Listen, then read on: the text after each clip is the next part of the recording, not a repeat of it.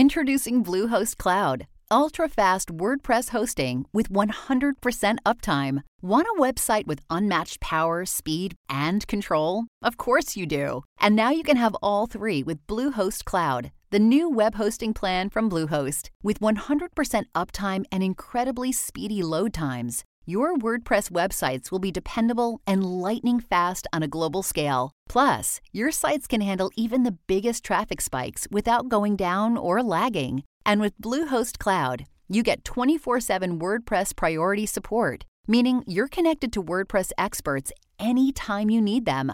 Not to mention, you automatically get daily backups and world-class security. So, what are you waiting for? Get Bluehost Cloud today by visiting Bluehost.com. That's Bluehost.com. You know, some people enjoy composing their own music, chord by chord, and others are happiest when they come across that one perfect song. Work is not a lot different than that. Whether you prefer building your own workflow or using a pre-made template, with Monday.com, you and the team can work in a way that's comfortable for everyone. Tap the banner to go to Monday.com and build your own amazing workflow, or find an awesome template. No judgment. After the Examiner's phone call, Ian says they stayed in to see if there was any mention of the murder on the news. There was a report, but it was thin on detail. There was a body, a woman. Ian says they might have said French.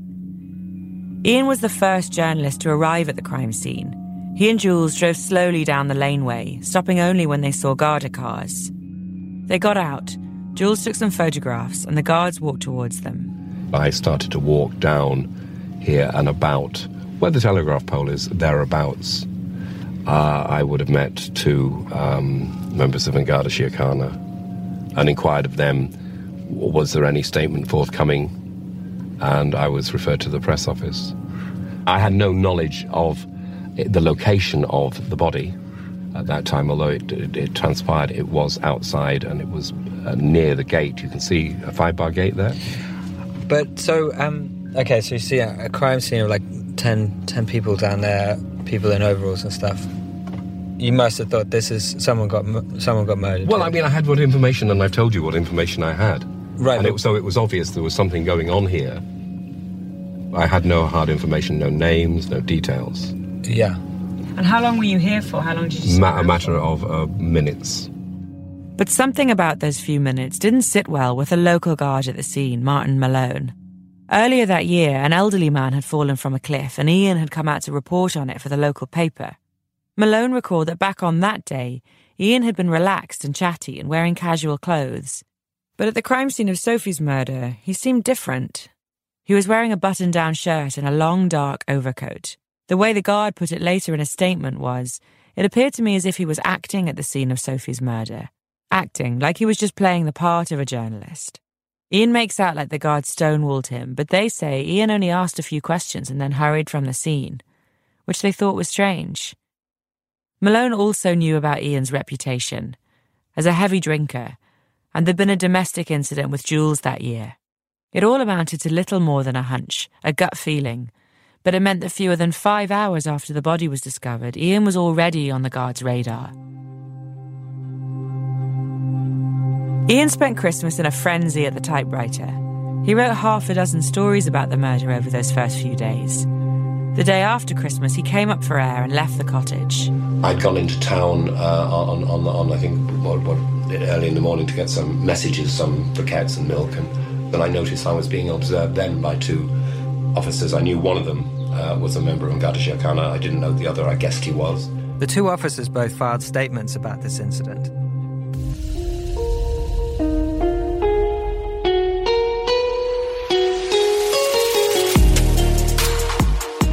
Hey, lovely listeners, and welcome back to Crime Analyst and the second part of my fascinating conversation with Alison Sweeney. We're not going to waste any time. We're going to jump right back in where we left off. And again, just quickly, apologies for the audio quality, and listener discretion is advised given the triggering and upsetting content of our conversation. So let's dive right back in.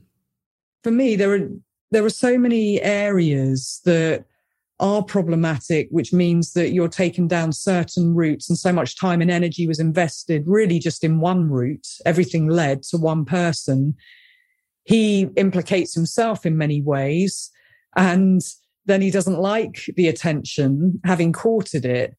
And there were certain things that were said, and I know you brought them up to me about his violence and previous violence in the past that you cannot overlook, that you have to consider. And so right. in one sense, when he appears on the scene first, well, he's a journalist, but also he's got a history of violence and a recent history of violence, then it's quite right that he should be looked at amongst others. That's right. So you could really narrow it down that there are lots of things about it that you hear in the podcast and on Netflix that sound silly, that you can't believe, that can't really be evidence that the police were taking seriously. His false confession, his confessions felt very, I don't know how to say it, unrealistic to me, or, perfectly explainable that he would be crying. I mean, if I were accused of murder and I didn't do it, you could be sure that I would be crying at this attention brought to my doorstep. There's lots of reasons for those types of comments that they are attributed to him. But what sounds to me like you can narrow it down to are, what are the scratches on the backs of his hands, which they drew a picture of instead of taking a photo of, and their justification for that was sort of shocking. But maybe you can speak more to, was that the norm at the time? Really a stick figure drawing my son could have done? Body maps were used a lot. I have to say, when I first started at New Scotland Yard, I was more used to seeing body maps of injuries than I was seeing pictures. And particularly in West Cork, were they using the latest technology? I would imagine probably not. But of course, it's another major problem because we haven't got photographic evidence. We've got someone drawing it and then them doing an experiment to see if you climbed up a tree and you're cutting down a Christmas tree, would you indeed get those cuts on your hands that have been cited by multiple people?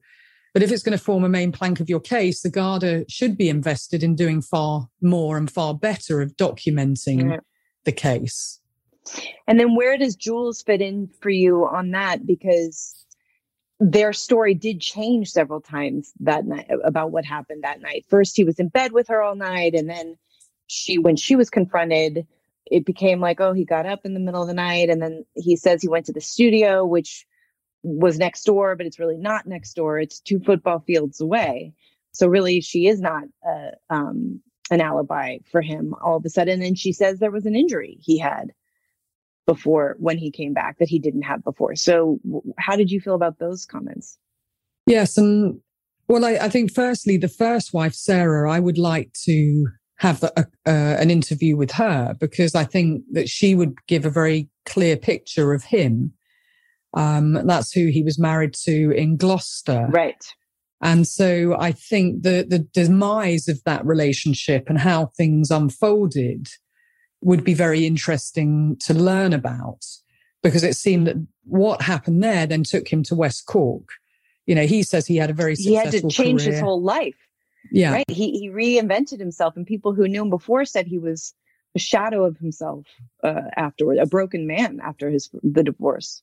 Yeah. So was there a history of violence? Was there a history of abuse? We know that he wasn't on the title deeds to the house. She came from a very wealthy family. He was trying to up his game and his status, and that mattered to him. He was trying to drop his northern accent. So some of these things that we're hearing from his sister are very important.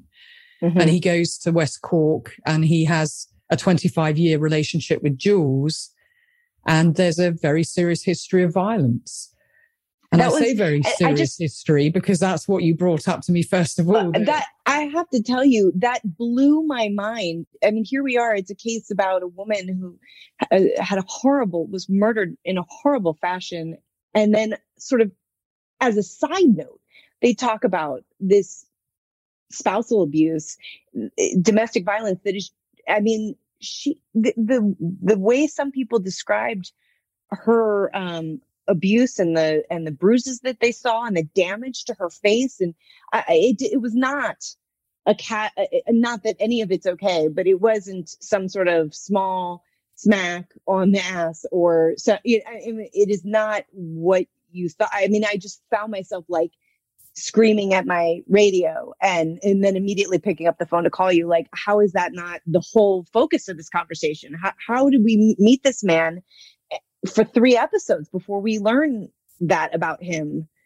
Yes. And in a way, I was glad that you got so animated and heated about it, because it was just dropped in there. In fact, in all the productions, as if it was not really significant or consequential. And it is significant and it is consequential. And we could say, well, back in Ireland, back in the day, well, domestic violence was just rife, which it was, by the way. And we have to think about different cultures and people not speaking out about things. Because in Ireland, I've worked in both North and around Dublin and all around Ireland.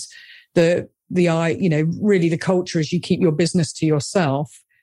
People don't talk. Loose lips sink ships. There's a very closed, although there's strong bonds in the community, you don't talk out about things like domestic violence. So, but they're not. So that explains the other people not going to her, like her daughters did and said, "Why are you still with him?" Right? Like that explains the other friends who sort of turned a blind eye. But both of them are English. Yeah. Right? So Jules is Welsh and he's English, and when it's put to him in all productions and it's put to her, their reactions are very interesting, because there is it's catalogued and it is crime reported and it is witnessed by other people in terms of the serious levels of her head injuries. And she says that she's not afraid of him. He's not violent. So that is a huge problem, her saying, well, he's not violent, when there's clear evidence that he is. But that breaks my heart for her. And that's a whole separate conversation. The part I literally, the anger, the rage, like climbs up to my ears, because in every production he would say, there are 2 people. Oh my gosh. The quote was something like, I wasn't the only one there. Or there's 2 people in every. I mean, he immediately deflects like it's partially her fault, and then takes responsibility. Like, but I shouldn't have done it. But the first thing out of his mouth is, you don't know what she did to make. I'm paraphrasing, but I was so enraged by the way he responded to the allegations every time it was brought up. Yes, he normalizes it. He minimizes it. He even uses Richard Burton and Elizabeth Taylor and said, well, we're kind of like that. We'd go out drinking and half a dozen of one, half a dozen of another, but we're still together. And there's always 2 sides to every story. It was when I was in drink. And actually what we know about domestic abusers, it's not just when they're in drink, and we're not just looking for physical violence. We're looking for control. And we see control issues from him in spades, right? There's huge control issues. So, and he references by saying, we've been together for 25 years. That's longer than most marriages. Therefore, you're going to expect a little bit of combustion. That's how and I agree with you. It got my heckles up straight away, just the way that he talked about it, how those interviewing him let him off the hook on it, as if, these things just happen. No, they don't just happen. And he was a violent man. I'm glad that the judge in the libel trial made that clear.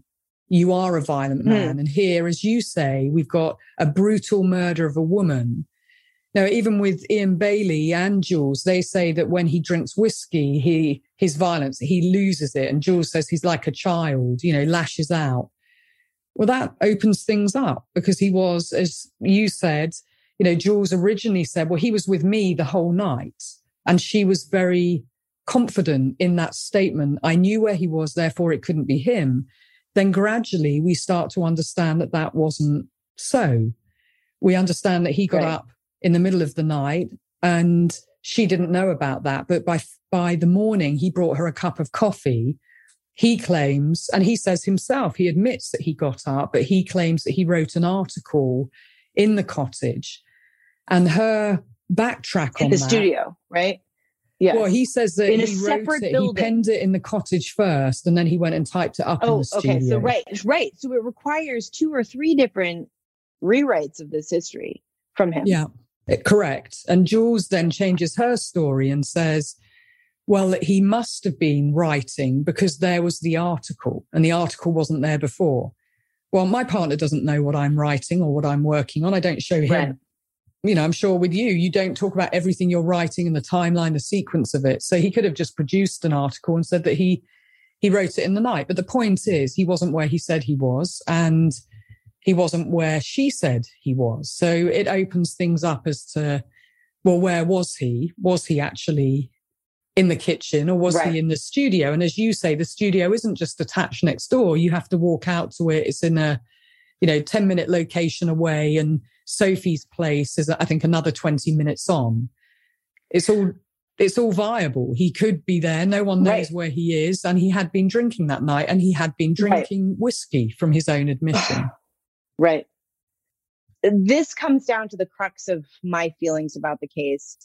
His behavior that night, the changing of the story of where he was with Jules without on his own in the middle of the night. And then my question to you, in that just because you have that kind of relationship and you're that kind of man, it does not make you a murderer.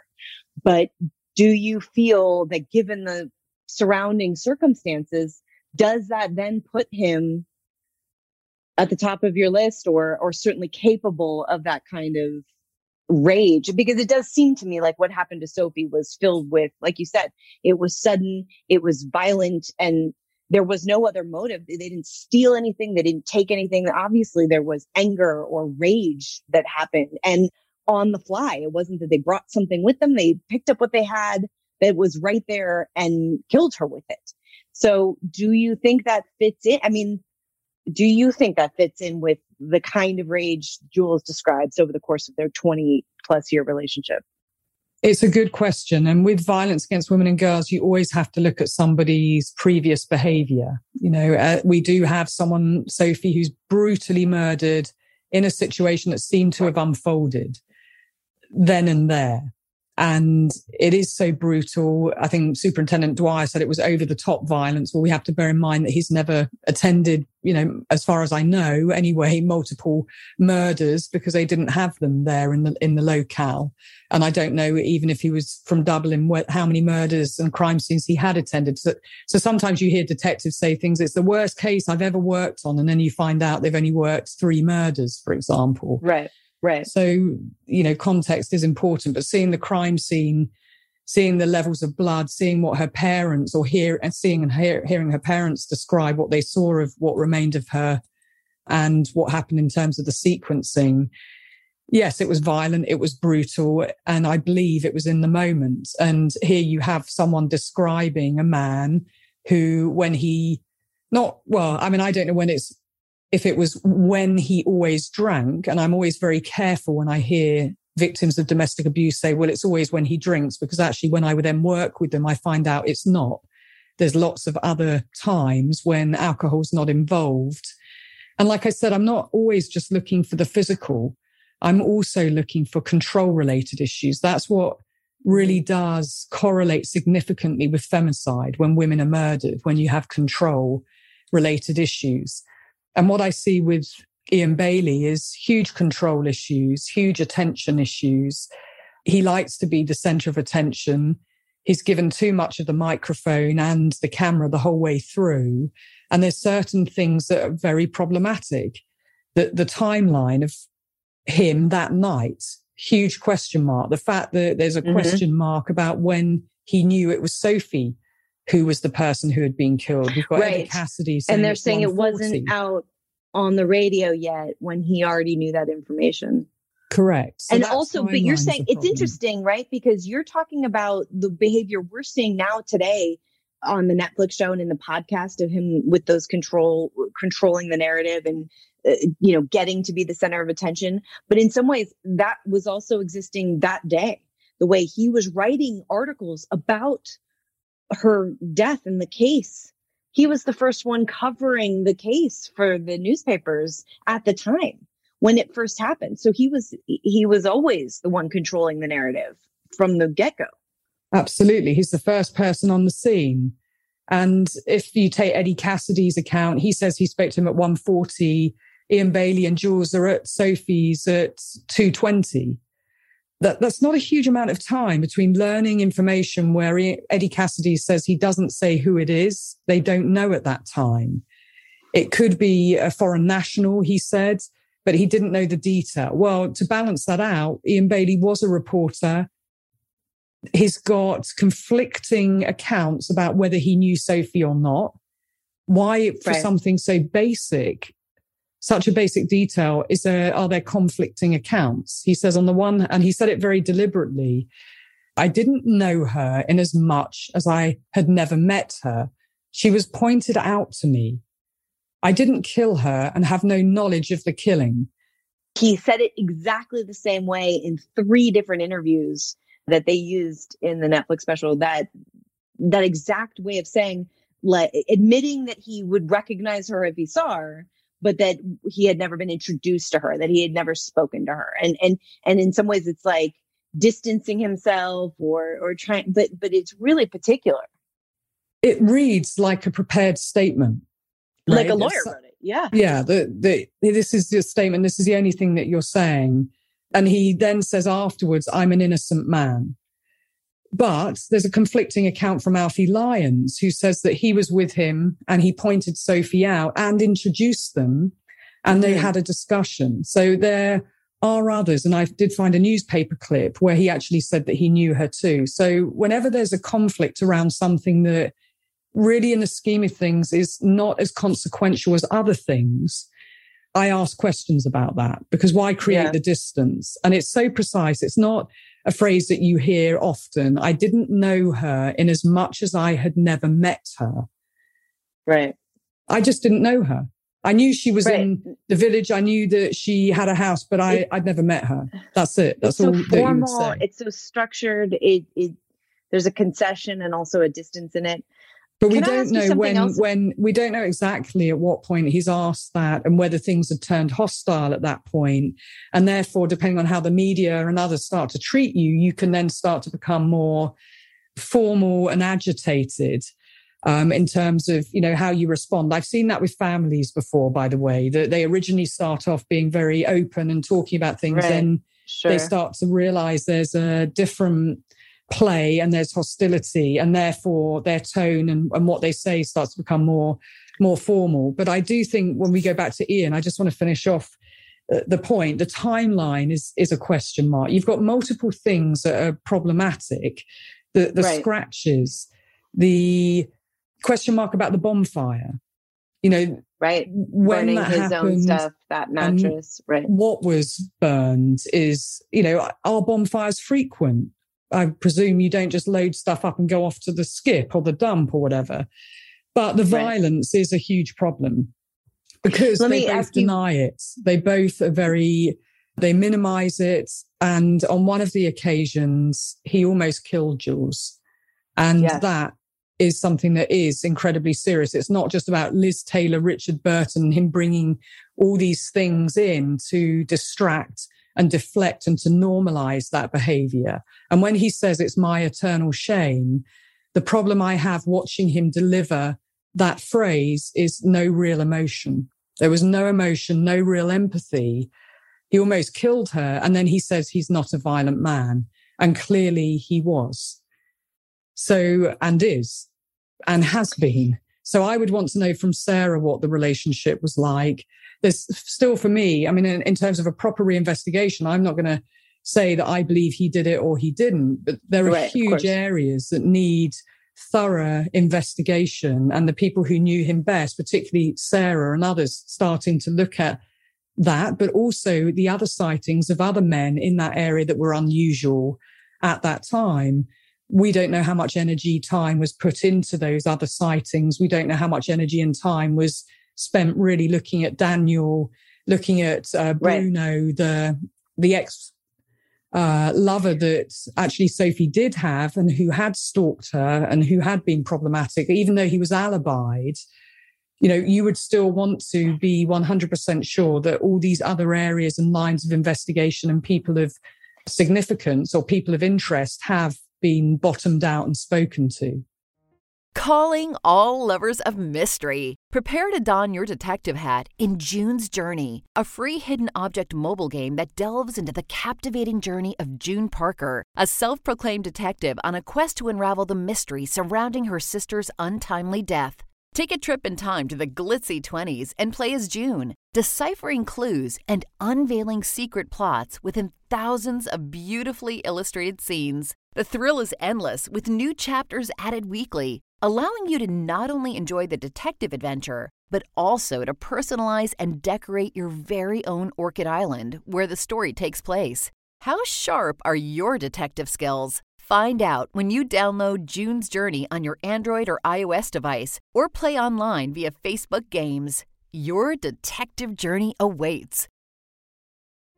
So can I ask you, so that creates two questions for me. One, back to Ian Bailey for a second. Also being a wordsmith, he's a poet. He was certainly a journalist for a while. Sometimes I wonder if those turns of phrase are also his flair for the dramatic, right? My eternal shame is also sort of a romantic way of describing it. I mean, it isn't admitting it's fancy to say it, right? It's not, you're right. It wasn't just the way in which he said it. It's that it's almost like a glamour, like he is Richard Burton, the way he says it, as if it's a glamorous thing to be eternally ashamed about, right?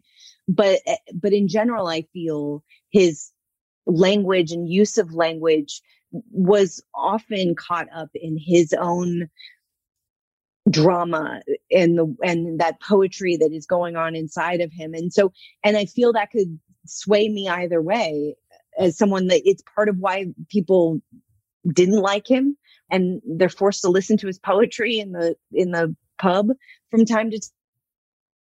Yet that doesn't mean that he did it, right? That doesn't make you a killer just because you have a weird way of talking. I separately wanted to ask you something else about the crime scene. It just occurred to me when you were talking about Ian's either closeness or distance from this woman. I noticed that there was no attempt to cover up her body or hide the crime scene or prevent people from discovering her.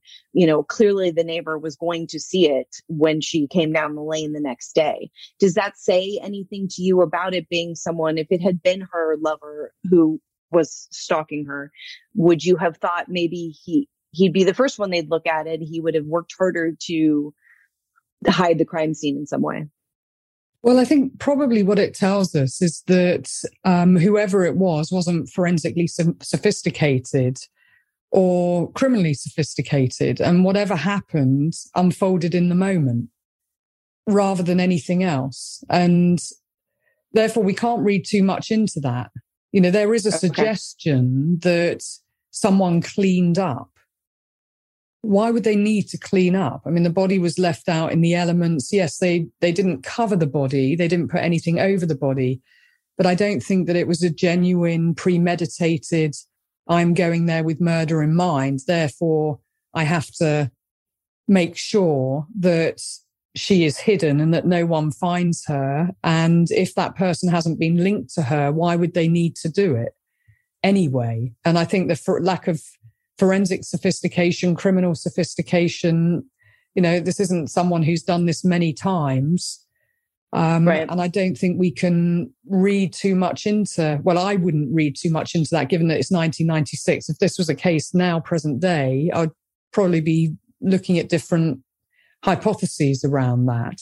But given it's isolated where she was found and where it will happen, it was so isolated and dark.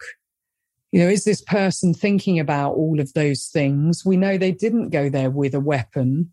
Things unfolded. So too many questions for me around the forensics of what was seized and what was tested. And is it that they were just lucky? There was some suggestion. I think Jim Sheridan says it with Eugene Gilligan on Murder at the Cottage. The perpetrator was very lucky. Well, there may be an element of that, but there's also a very flawed police investigation. There's also compromised forensics. There's also a body being left out for 13 hours. It wasn't just down to luck in an isolated location. There were lots of things that created, unfortunately, a perfect storm with the case. Right. Still now, I mean, I would want it reopened. I don't know what they have in terms of forensics and so on, but obviously with new technology, forensic genealogy, there's lots of things that potentially they had those closed. If Yeah. they had her closed, yeah. That's where I would like to see it. I think that even with cold cases, there's still much more that you could do if there is genuine commitment from the police. And we have to remember as well, the DPP, the Director of Public Prosecutions, the way the system works in the UK is very different to here, but it's the Director of Public Prosecutions who makes the decision whether to charge someone or not. And he felt there was no physical evidence that placed Ian Bailey there. And there is still no physical evidence as far as I'm aware. But that, I don't know the case from behind the scenes. And what the Garda might have might be very different from what's been discussed on those 3 productions. There are signs of Sophie everywhere. Her duffel coat still hangs on the back door on a hook next to her apron. There is, for my mother, the coat. We leave it here because it's why we should have taken it off, It's not a museum, it's not a pelerinage. It's not a pilgrimage, he says. But it is something more than just holidaying. It's about looking for answers. Pierre-Louis told us that just a couple of years ago, he walked into Skull Garda Station to ask them why, in so many years, they'd never wanted to speak to him. He was 15 when his mother died, and he'd been to West Cork with Sophie more than anyone. Might he not have been a useful person to speak to? Pierre-Louis told us he stands sometimes at the window of his house looking out across the valley towards a cottage 3 miles east, where he knows Ian Bailey is just going about his life. He can't understand why Ian has been a suspect for 20 years, but never faced trial. I met him once in the supermarket. Pierre-Louis didn't meet Ian. He just caught sight of him in the aisle of the Skull grocery store. He didn't recognize me, but it was like a freezing shower. And I have a bad evening, and so we fly back to Paris the next day. But he kept returning to West Cork. And on this trip, at the end of summer 2016, Pierre-Louis arrived just as news broke of a significant development in France. Pierre-Louis had known for weeks, but Ian Bailey learnt that day that France had taken matters into its own hands and would be charging him with murder.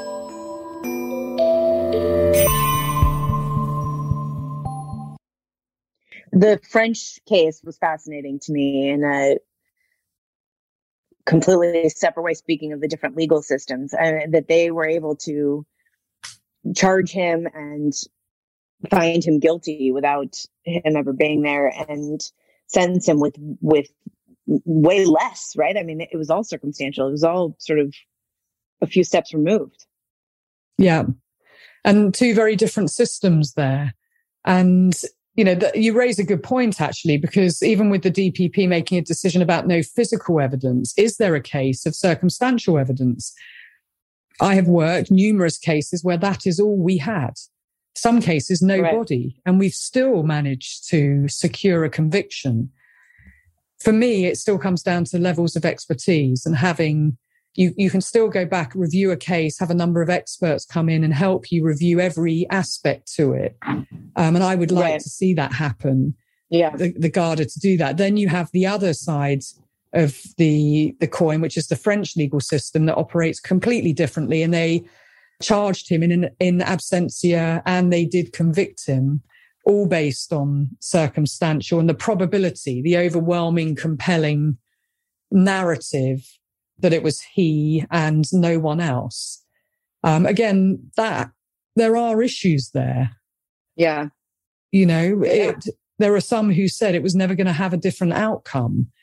So I would need to read all the paperwork and understand the detail of that and know exactly what was presented and by whom. And yes, I do think that there are cases where when you build, it's like building a house, isn't it? The foundation goes in first, that you can show through overwhelming and compelling evidence that the probability is it could only be X. It could only be this one person. There's no room for it to be anybody else.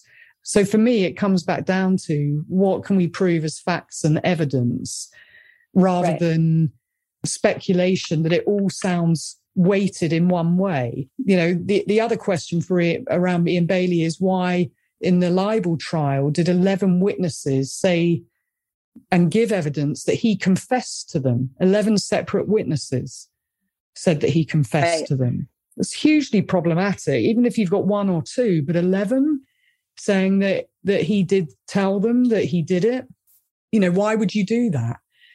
It's very different from a coerced confession where you're under pressure in an environment, if we're talking about the Meredith Kercher case and Amanda Knox, where you're tag teamed by Rome detectives for, 12 of them for a 52-hour period. And you're being forced into a position he does get questioned by the Gardaí, but this is him voluntarily telling 11 separate people who have no axe to grind against him. Why would you say, I smashed her head in? Or why would you joke about it? I mean, if you joke about it, that's hugely problematic because it talks to your levels of misogyny, doesn't it? And devil may care it certainly attitude and lack of empathy. That. But I have to be honest, like, for example, there was a woman who told the story of her son who gave him a ride home. And then he came home and said he had confessed to him in the car. And I don't know. I had a lot of questions about whether or not that had really happened and also is a 14-year-old really in a position to, I don't know. I mean, I can't speculate, but I can just imagine if everyone in town is talking about him as the villain, wouldn't it be sort of typical of people to say, well, he said this, it was basically a confession. And then 30 years later, it feels more firmly a confession than maybe perhaps it really was on the day. I mean, it's all stuff or all statements that you would want to question. But there was a couple, I think it was the Shelleys, who had gone out with them at New Year's Eve, and they'd all been drinking, and he did come out and say, I did it. It got out of control. Why would they say that? There are people who seemingly there's no reason for them to say it. And I do take into account what you're saying in terms of close-knit community, and he is in the frame and everyone's looking at him. But that is a very serious allegation, that somebody did confess to you. And I don't think Ian Bailey actually even contested what Malachy said. I think he said he was just making a joke. But when you're the prime suspect, it shows you to be completely tone deaf to the situation of a woman being brutally murdered, which is problematic because there's no empathy. It's a callous disregard, and it's highly inappropriate to say that to a 14-year-old boy, even in jest. And what I do see from him is lack of empathy and a callous disregard. There's no care or thought for Sophie or for her family. It's all about him, Ali. And that is very Michael Peterson, isn't it? It's all about him, me, myself, and I. And that's what sits very uncomfortably for me in terms of the production of all of those, from the podcast to Murder at the Cottage, which is even worse because they have him on camera and he's doing bongo drums later on and singing and doing this terrible poetry. It's cringeworthy. And I think Jim Sheridan's got it wrong to give him so much airtime. Yeah. And in fact, the family pulled out. They pulled their interviews because they were so appalled. And if that were my relative, I think you've got a responsibility to show all sides. But actually, when you are focusing heavily on someone who is drunk or in drink, singing, playing the bongos, just wanting to hog the limelight, and you're giving them all this airtime, I'm not sure why Jim Sheridan chose to do that, I have to say. It's an odd decision. Do we want to talk about that Jules, who was with him during the podcast and had stayed with him through so much of this, at the very end of the Netflix documentary, there's a short line about her no longer being with him. And she has 3 girls. Is that right? 3 daughters? She does. And they weren't all supportive of Ian Bailey. You know, there's one that's estranged from her. Because of her relationship with him, right? Yes, and the domestic violence. Yeah, I mean, she has separated. Yeah, she's finally separated. And that did surprise me. I did actually post about that. You know, seeing it written up at the end of the Netflix show, in May, they separated.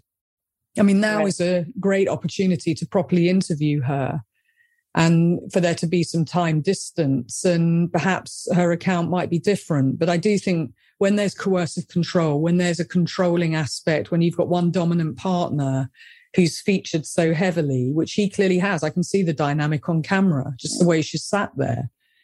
You really need specialists in there to talk and support that person. And it does take a long time to start to hear that person's own narrative rather than what's been brainwashed and replaced in their head. And so I think there's great opportunity now with Sarah and with Jules. And I would want to interview the daughters as well to see what they had to say. But my resounding feeling, and I can't help but feel it, because I feel it on a cellular level in every way, is that Sophie really did get lost in all of this. And although they try and situate her, I just don't feel that any of the productions achieved that. And I have to be honest about that. I don't know how you felt about it, Ali. Maybe you felt the podcast did a different job and actually did manage to achieve that. But they all say the search for justice for Sophie. But when you're featuring one man for 70% of it, you have to have an honest look at yourself about your production choices. Right. That's exactly right. Is that I do believe in their sincerity to want to get justice for Sophie and to be exploring, that was a great word to use, right? Certainly exploring what happened at the time and who all was involved and who did their job well and perhaps could have done it better. And certainly they did not portray Ian Bailey as a hero or as misunderstood, right? It's not like Michael Peterson, who comes off, certainly having won over the documentarian. But just because he's got that sort of unique, weird thing about him, Ian Bailey does, that doesn't mean that as an audience member that you need that much of him in it. It felt like it was a story about Ian Bailey and what he's been through. It did not feel like the story of what happened to Sophie, and that's 2 very different things. And I sympathize and understand with why they ended up with what they had created. And there were parts of it that are very compelling. And here we are talking about it. And I think that is all to the good of maybe hopefully one day finding out what did happen to Sophie. But there's certainly lots of work. It sounds to me like what you're saying is there's lots of roads of inquiry left to pursue and things that can be looked after and dug deeper in. And perhaps someday we will have the answer. But what breaks my heart is her family and her son, and that they don't have that. I mean, I wonder if that French hearing and court decision helps them feel better about it. But I can't imagine him being free in Ireland sits well with them. And still grabbing the microphone, there's still that. And for them, right. I would imagine that they still want to see justice in Ireland. And I do think that the Garda that are alive, the detectives that are still alive that chose not to speak out, need to be spoken to. They still have the knowledge, the paperwork, if there is. And of course, there are major problems with the investigation. Like I said, the informant issues, the corruption, the bad decisions, the choices that they made. But I think it needs an independent to properly look at the case and review it. And perhaps the Director of Public Prosecutions would review that decision if you do have overwhelming, compelling evidence, or perhaps there are other suspects that have been overlooked. That's what I would like to see happen. And I think you said it best, that these 3 productions, although I have said, I tried to be balanced, there are some good things that they've achieved, which is spotlighting a case that was cold and frozen pretty much. And I hope that for the family, having people ask questions and talk about it and actually place some pressure on the Garda, is an important next step. And I think that's a positive to come out of it. Right. Indeed. Yeah, I agree with you 100%. And I hope that's what happens. And I like to feel, though, that we are, as someone who's just watching this unfold, and getting to see cases like this, and the more exposure we have as a society to these kinds of cases and this kind of documentaries, it helps us see through the point of view of the podcaster or the journalist to the things they aren't saying, right? I think we are becoming more educated as to what we're being fed. And hopefully we can see from that, well, you didn't mention this and this part was left out and you didn't even ask those people about it for months. So what's really going on here, in a way that we're all going to come away more educated, and we're going to learn more, and we're going to demand better work from the investigators involved, from the prosecutors, from the media and the way they cover it. I mean, that's my big thing, is demanding they do better. Absolutely. And, even with the case of PS, the serial killer in the UK, I found 4 miscarriages of justice just from asking questions about one case.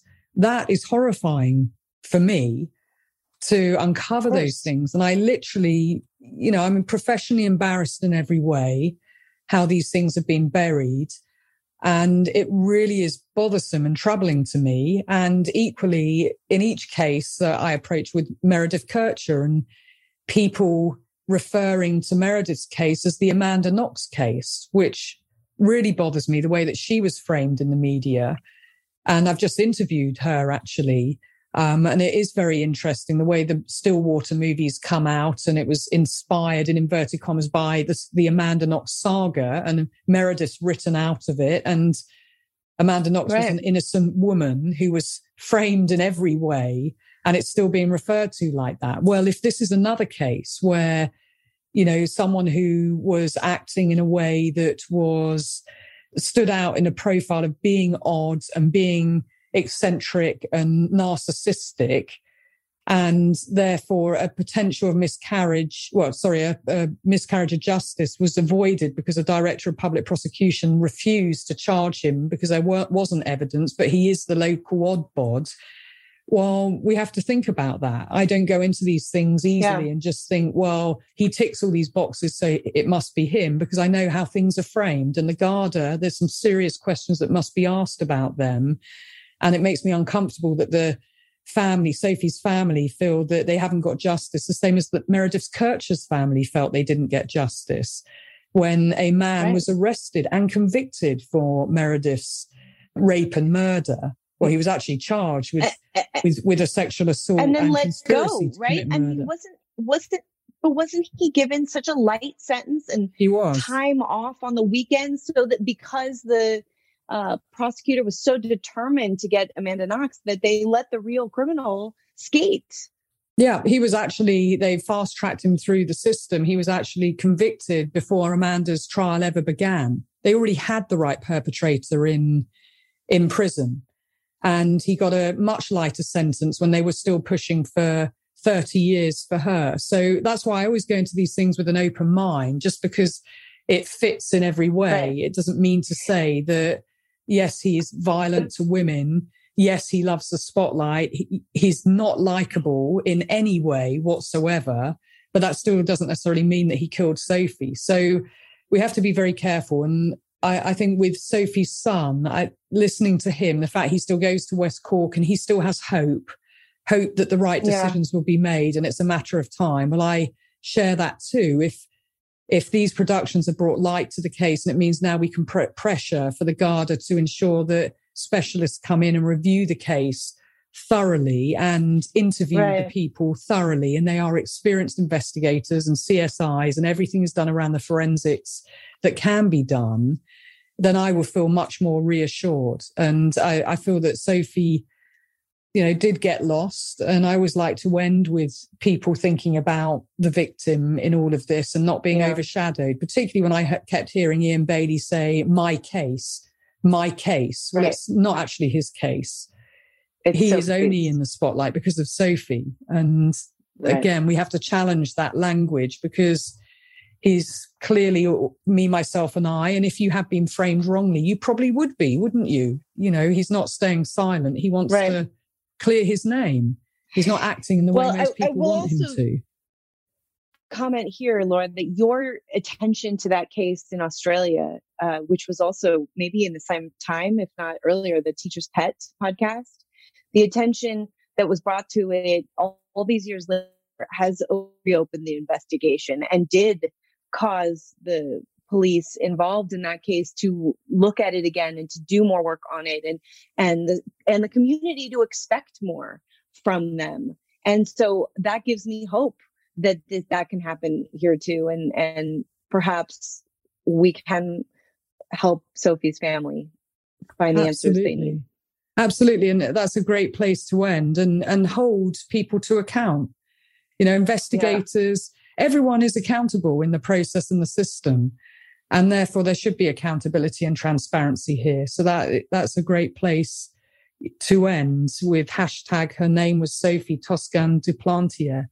Let's hope there will be some thorough investigative questions asked and a review that's independent, and that there truly is justice for Sophie, for her son, and for all her family. Agreed. Well, thank you so much, Laura. Ali. Go on, you go first. Well, I just always love chatting with you, and I am so honored to be able to have this conversation with you and your lovely listeners. So thank you for including and answering my questions, because this case, but all of them, I now try to see through your lens. And what I love about Crime Analysts is how you are educating us as listeners to think more and ask questions and challenge ourselves. And what is the narrative that is being fed to me? And what's another way to look at it? And so I feel really like I am learning a lot from listening to Crime Analysts. So I'm thrilled and honored to be a part of it. Well, it's always a pleasure talking with you as well, Ali. Thank you very much. And you've just got a new show out at the moment, haven't you?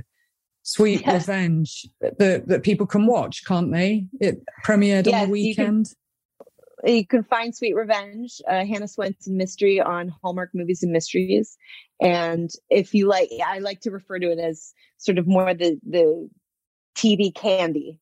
It's a fun, lighthearted little romance, and there is a murder that she solves. And I love giving people a break from everything that's going on and how difficult everyone's lives must be right now. So for me, that's my fun release. Filming them is just as fun as watching them. So hopefully everyone gets a chance to enjoy it. Absolutely. Well, it's a pleasure chatting with you, and I know we'll be talking again. So thank you so much for your time. Thank you for having me, and take care of that beautiful little bump. Thank you. Well, what did you make of our conversation? Send me your thoughts on social, on Instagram @Crime Analyst or Twitter @The Crime Analyst, or email me via my website, www.crime-analyst.com. Next week, I'll be deep diving some of the key investigative, behavioural and forensic aspects of Sophie's case with former New York City prosecutor and retired FBI profiler Jim Clemente. So join me back in the intelligence cell for our analysis, and I guarantee you will not want to miss what we had to say. Until then, be curious, ask questions, and always trust your instincts.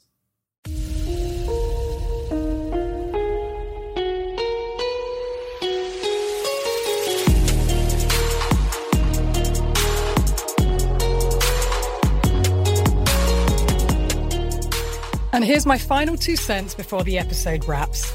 The first is a huge thank you to all of you, my lovely listeners and crime analysts, for tuning in every week. The second is an ask. If you like what I do, please take 2 minutes to leave a 5-star review on whichever platform you listen to me on. It really helps others find me and helps with the ratings. So thank you. Crime Analyst is written, produced and hosted by me, Laura Richards. Sound engineering by Tim Hansen at Half Ogre Studios. Cover art and graphics by Chris Raybottom at Syndicate. And music by Kilrude.